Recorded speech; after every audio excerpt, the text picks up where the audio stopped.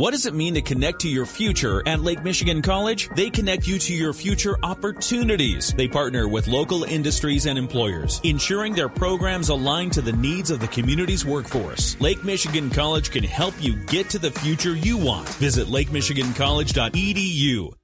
In the WSJM newsroom, I'm Mike Alarney.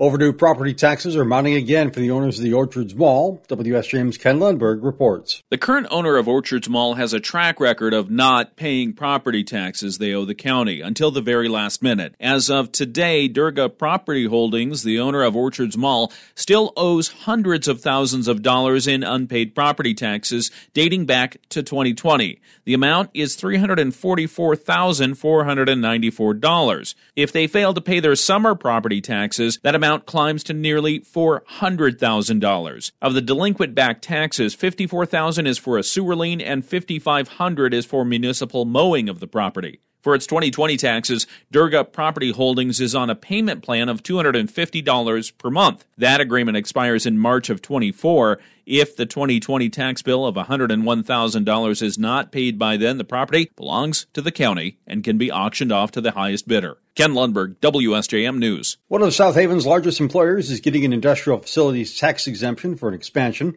Assistant City Manager Griffin Graham told the City Council of the plans by W.R. Grace. They have an ongoing construction project going on their property. They're looking to invest approximately $30 million into the community, which is just an amazing thing. And one of the tools that our organization has to support investment like this is IFTs. Graham outlined what the company wants to build, consisting of the construction of a 3-story building to accommodate an 800-millimeter centrifuge, as well as a warehouse to accommodate work-in-progress materials. The expansion will create 20 new jobs over 2 years, retain all existing jobs. City Manager Kate Hosier called it an exciting project and says the jobs are all high-paying. The Berrien County Health Department is urging all parents to make sure their kids have their required vaccines as a new school year approaches. Medical Director Rex Kabaltica tells us state law requires kids have certain vaccinations to enroll in school, but not all get those. At the end of last school year, 92.4% of Berrien County students had either all their vaccines or vaccine waivers. Kabaltica says the target that health officials want to hit is 95%. At 95% vaccination rate, then you've got pretty high confidence that you can pretty much control any sort of viral outbreak like measles. The 92.4% figure also includes those who had waivers, meaning the county's actual vaccination rate is likely lower. Kabaltica says once he lived in China and saw the effects of children being unvaccinated, he told us about one family in which 2 children died of measles. And the 3 remaining kids, all 3 of them had measles. So they had 2 kids die from measles, completely preventable because they don't have the vaccine. So that's a luxury that I think we take for granted. Kabaltica says vaccination rates are down since COVID, partly because parents stopped taking their kids to the doctor as often, and partly because misinformation has caused more vaccine mistrust in general.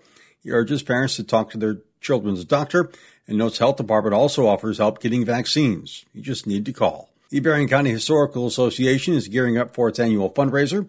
Director Rihanna Sizon told the Berrien County Board of Commissioners yesterday that they're hoping for a revitalized event this year. After several years of embarrassment, for lack of a better phrase, we think we've hit on a winner for a theme for our fundraiser this year. It's called Bountiful Berrien, Then and Now. We're going to do a farmer's market, in quotation marks, on the grounds featuring delicious food and drink that's harvest-inspired from classic catering and Bridgman. And this year's theme is Centennial Footsteps. We are looking for the old farms in the area to participate in a small exhibit. Sizon says they're looking for sponsors, ticket sales, and auction items for the fundraiser. Anyone interested should just call them.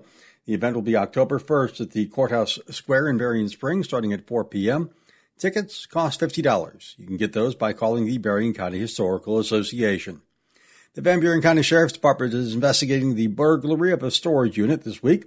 They say deputies were called to the storage business in the 37,000 block of Red Arrow Highway around 12:40 p.m. Wednesday. They found a rental storage unit that had its lock removed.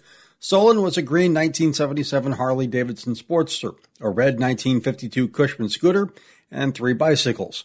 The renter of the unit checks it frequently, believes the theft has occurred in the past month. Anyone with information is urged to contact the Van Buren County Sheriff's Department. In the WSJM newsroom, I'm Mike Alarney.